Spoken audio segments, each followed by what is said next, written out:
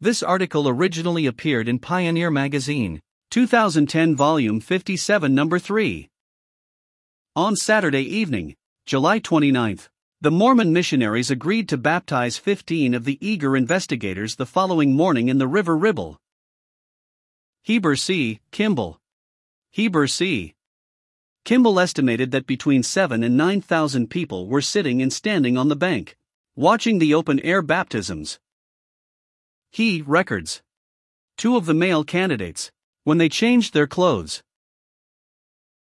were so anxious to obey the gospel that they ran with all their might to the water, each wishing to be baptized first.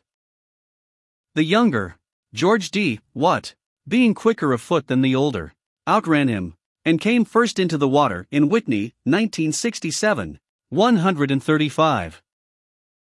In 1842, Watt left England to join the gathering of the Latter-day Saints in Nauvoo, Illinois.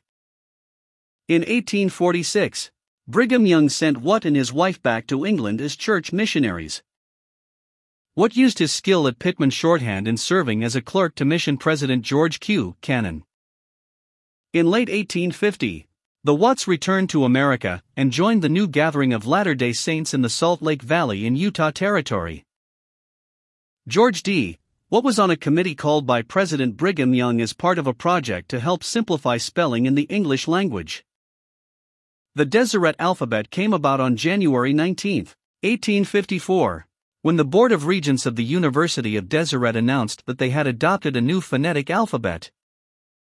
The new alphabet consisted of 38 to 40 characters and was developed mostly by George D. Watt.